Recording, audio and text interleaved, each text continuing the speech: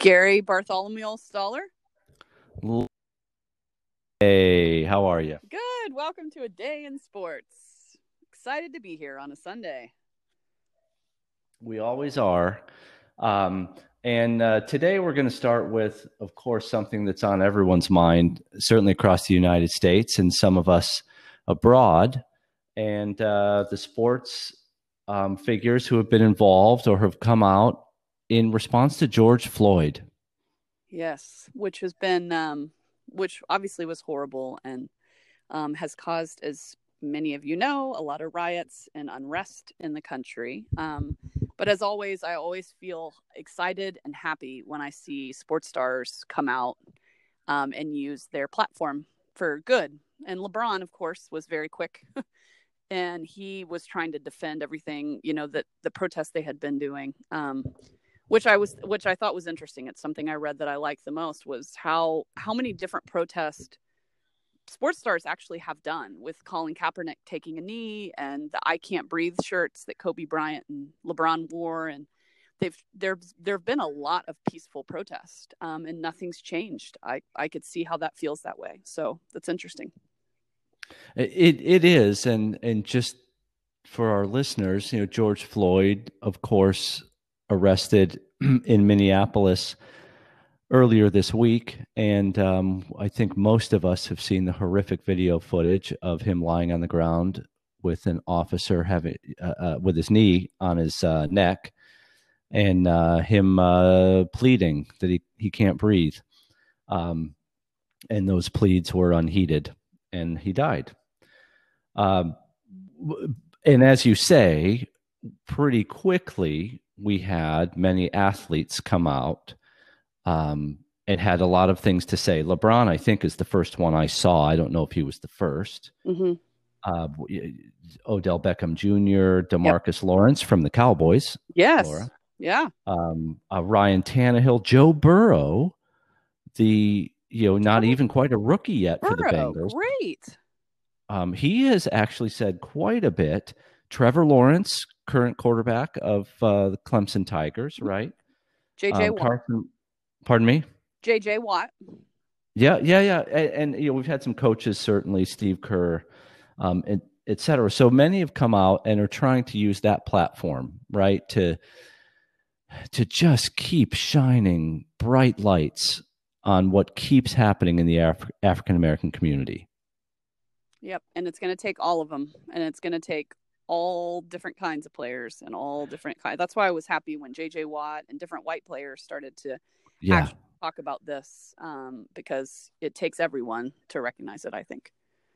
It does, and you bring up the "I Can't Breathe" shirts from a few years ago that, by the way, were deemed against the rules. Mm-hmm. Certainly, Colin Kaepernick has paid a big price, for kneeling, and I think many of us have seen the side by side image, right, of Kaepernick kneeling and then the police officer kneeling on Floyd's neck, and how we weren't okay, and I won't include me in the we with Kaepernick.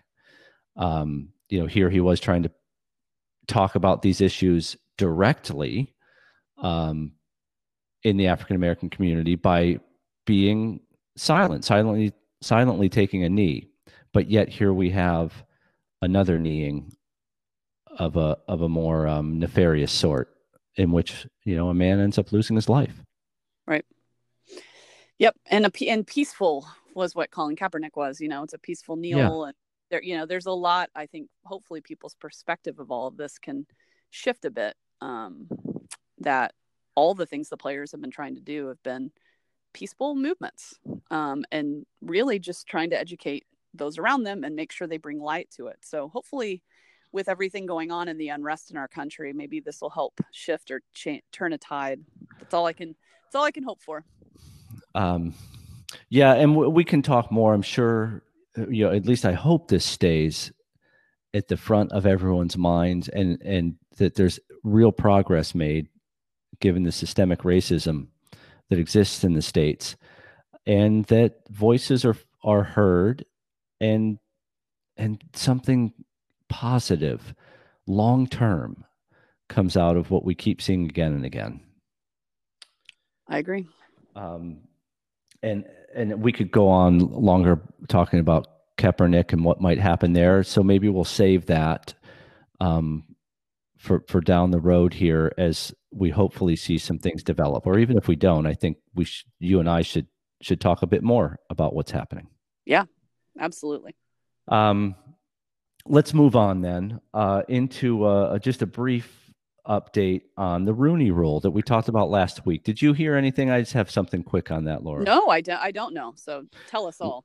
So there's just a little bit of follow up. Some NFL team players and head coaches have been interviewed, and by and large, there is support or positive comments for what came out of last week's discussions. We know that the incentives, in the third round were tabled, and that as a reminder,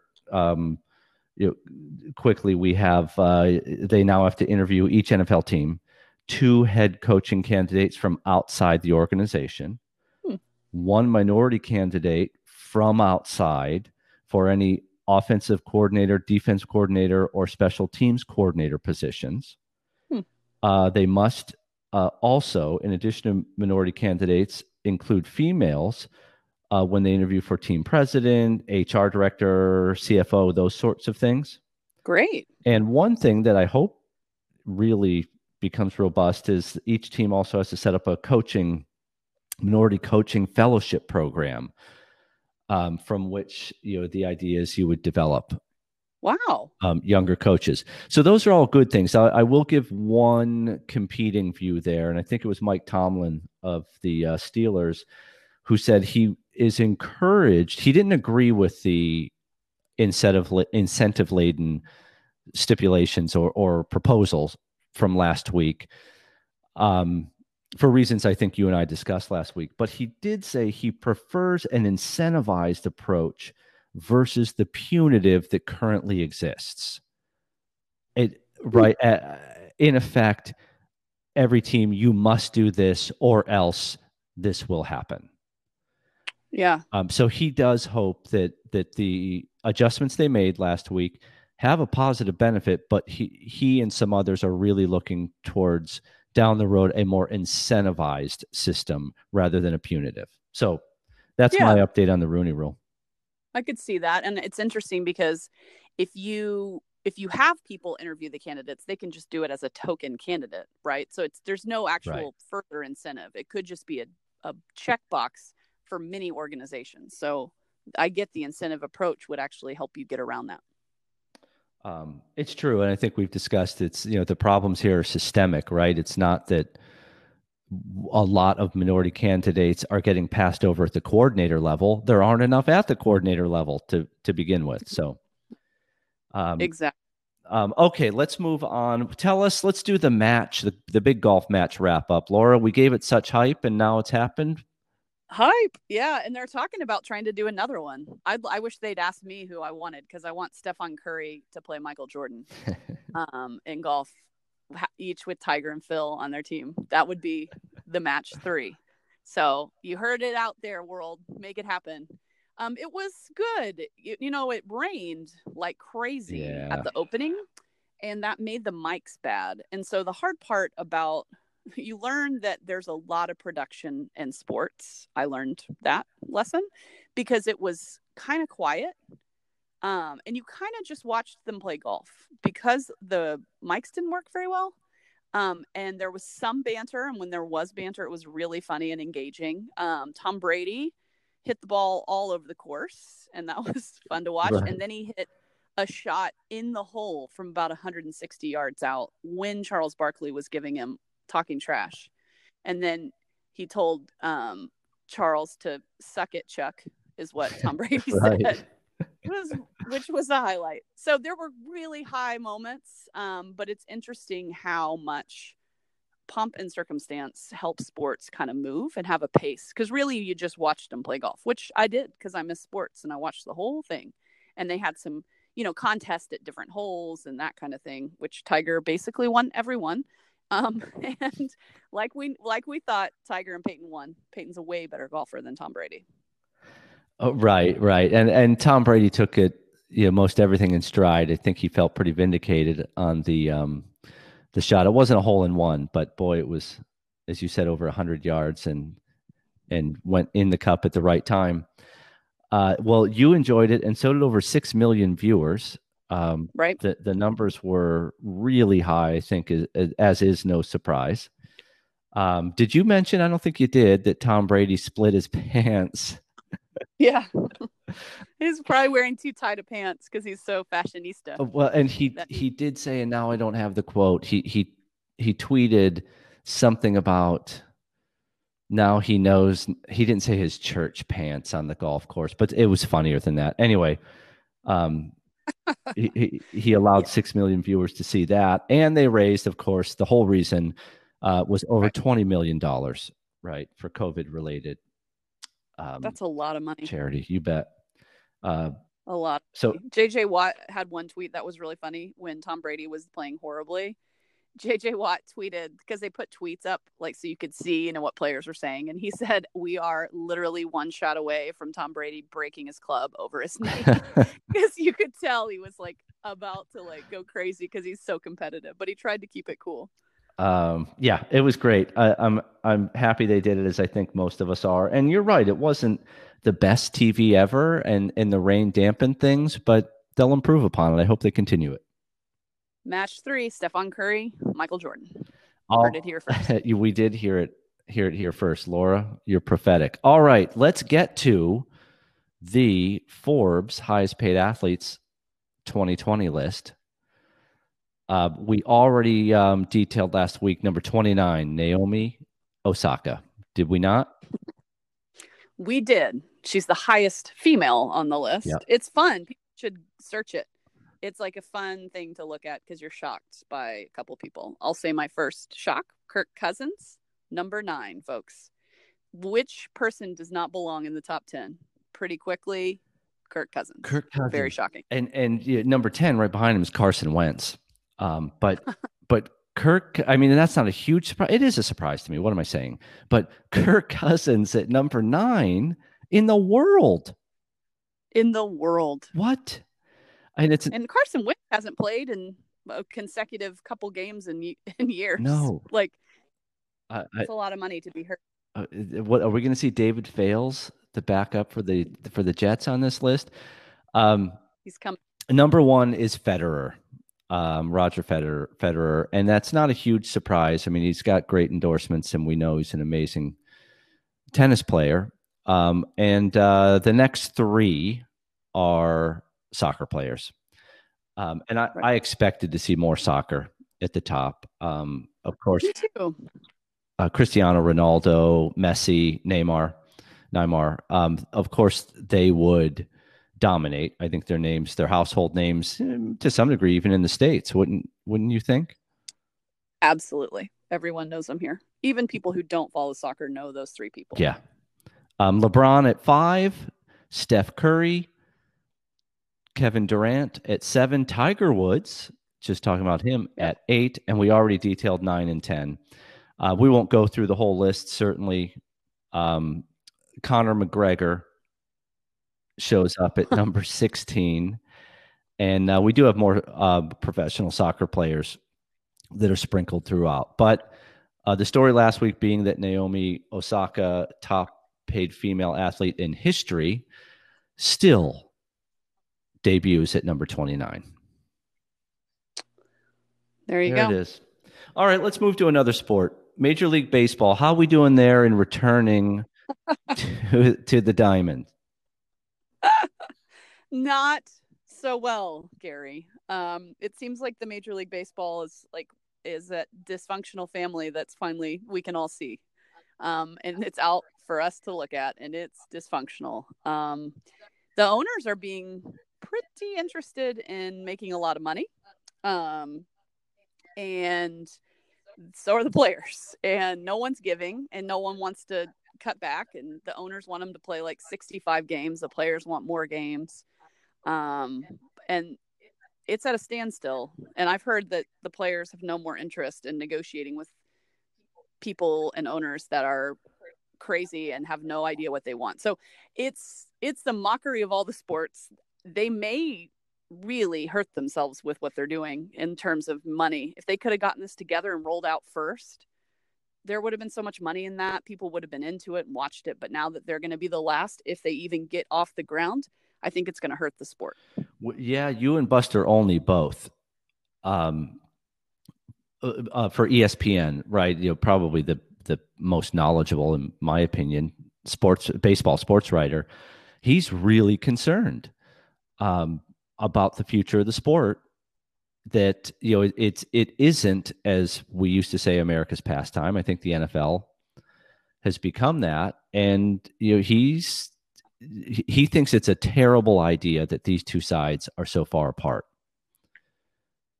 You sound like you're in the same boat. I don't know, because I actually thought the NHL, when they went on their last strike, I thought they were done. And they're more popular and profitable than they were prior. And they're going to be rolling out pretty soon as well, because they've been pretty seamless, like kind of quietly, like the dark horse of the major league sports. I feel like they've kind of just been moving right along, getting closer to playing. No issues, no problems. Nobody's talking about them, but they'll probably be playing before almost anyone else, which is kind of cool. Yeah, it seems like it. So they certainly have been doing a good job. I guess. So as I said, I'm not sure how this will affect baseball. I do agree that it's going to hurt. I don't know how much, but they're not close. I just, as I was reading an article Buster wrote this morning, it's shocking to me that they can't come together and figure this out. Yep. We'll have to watch, but I don't think they're going to be close. So. Well, let's stick with baseball fans. Yeah. Well, yes. I mean, we'll have to stay tuned on this. It's so dysfunctional. Let's stay with baseball. Tim Tebow. Laura, what do we got? Tim Tebow. Well, I forgot that he played Major League Baseball. Well, kind of, right? He's in the minor. But what? I forgot that's what he went to go do. It's so strange. He's the only minor league player that's been kept on the payroll for the New York Mets, which people are very mad about. Sure. But he brings in ticket sales. He brings in money. And interestingly enough, I was ready to kind of sell him down the river, but he hit 275 last year and was in the All-Star game for the AAA or AA team that he played on, which is like pretty good. Not that I'm saying you need to be the only player you keep, but he's not so bad at baseball. No, he's not. I mean, he certainly is, I guess, capable of staying in, unless you listen to Andrew Church of the Mets, who was just let go a couple of nights ago. Did you hear about this? I did not. So a pitcher, and I think he made his way up to the majors at some point, but I might be wrong about that, but I think he did and then went back down. Well, they just let him go, as you said, as they've let about everybody go. And he had some, not so cryptic things to say about Tebow. He just didn't use his name, and really criticized ownership for making, as he says, a mockery of the Mets organization, by even hiring Tebow. He said, we all knew what it was for. Why it was to sell tickets to begin with, but he alluded to Tebow not even being good enough to be in the minors when you have all of these other guys who are talented and trying to make it, but the resources are going to a guy who's already rich. Yeah, that's true. Yeah, complicated. So it is complicated, but and for our listeners, minor league baseball is being gutted.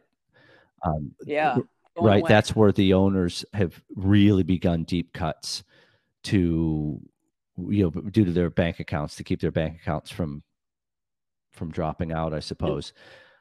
And this was the last month that they were paying the players. I think they were making something like $400 a week. And this was the last month. And you've seen some teams, some guys who make $5 trillion step up and they're paying all the minor league players for a couple more months.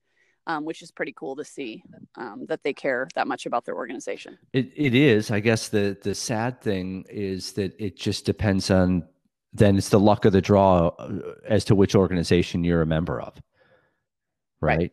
Right. Because some owners have committed to paying a bit longer. Some already cut, over a month ago, all payments to minor league. So not a good time to be a rising baseball star. Oh, yeah. So as we said, I mean, this further evidence that baseball is a bit of a mess. But if you're Tim Tebow, things are looking things good. are looking up. Well, let's move to women's soccer. Laura, give us an update. I just think you should all know that the first sport that will go live and start back playing is professional women's soccer in the United States. Yeah. Talk about the dark horses. Much darker the horse of NHL. But they're going to be up and running just kind of quietly in the background, and they're going to get started. So I just wanted to point that out. The ladies got it together, and they're going live, I think, within the next week. See, I am not at all surprised that they got it together. Yep. Do you know, I'm sure they did COVID-19 testing and all that. Do you know anything about what the parameters were leading up to this? No, they didn't talk a lot about it, and I don't know, just because it wasn't an in-depth report. They just said that they were starting games like June 1 or, really soon. But I didn't see what the protocol was, but I'm sure they have it all figured out. They just don't want to tell everybody. Yeah. Well, yeah. And I'm sure it was never all that contentious, probably. And everybody realized what they had to do, and they did it. And women's soccer is coming back. Yeah. Tomorrow, practically. Well, tomorrow. Let's stay with soccer, and we'll jump over the Atlantic to where I am. We have a number of the leagues are either up and running or about to be. We know Bundesliga has already been up and running, and you and I talked last week about cardboard cutouts in the stands and all those things. That's going on without much trouble. The Premier League is coming back June 17th. Right, quick. It's just 2.5 weeks. They tested about over 1,100 players and staff, 0 positive tests. Is the disease going away? I mean, no, I feel like it's going down everywhere. No, don't say that. Listeners are gonna think they can start hanging out at pools in the Ozarks together and on the beaches. Well, our listeners, I know most of them personally. They're all very pragmatic, smart, good thinkers. Yeah, and remember to keep practicing social distancing and wear masks when around other people. Yes, you're right. It is shocking, Laura. I will agree that over 1,100 people were tested. And I know the testing is not infallible, and it's been wrong, and depends on what tests you're using, but that's a pretty good number. Now in the Champions League, they're going to come back in August, and they had 10 test positive this past week, and they'll go into their 14-day self-quarantine, and they'll be retested, and there'll be more testing before they come back in August. The Champions League was almost done, by the way, when the lockdowns started to happen. So they're going to be done within the month of August. It's the other leagues that had to go a little longer. La Liga, June 11th. So anyway, all the leagues for the most part they have plans to come back. There's no acrimony now, and they're just in business mode to get this thing moving.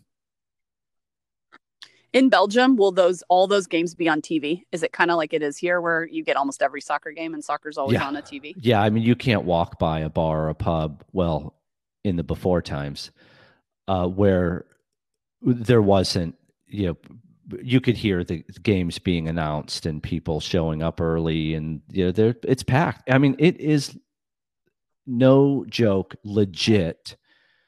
If you think you're going to go watch an NFL football game, pick the 3 bars in the city of Brussels that actually show those. It's really about European soccer, period.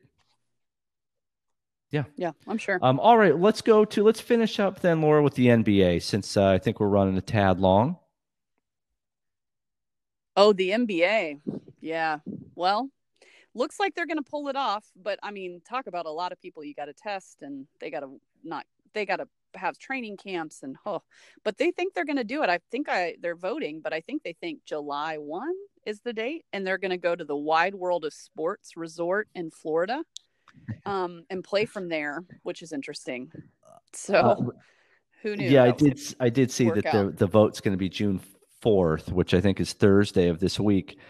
And that, as someone said it, one of the NBA executives, the posturing will be over by June 4th, because we really have to just make a decision on what we're going to do. And it looks like Disney in Orlando is going to get, the playoffs. There'd be 22 teams. There was some discussion about all 30, but I think that's pretty much off the table. So like the NHL, who's doing 24. Yeah. They're going to do 22 of 30, shortened series, and see what happens. So you and I don't know this yet, Mavericks. Right? Because the vote hasn't happened. It's not Thursday yet, but that's what looks like what's going to come out of it. Cool. I love a shortened series. I wish it was just a do or die game, because then the Mavericks could win the whole thing. They could beat the Clippers on one day of 7 years, but it could be that day. Well, so here's hoping. Yeah, there's hoping for your Mavericks. All right, Laura, take us to our question of the day. Well, the question of the day is an interesting question. We're going to say our favorite NBA mascot.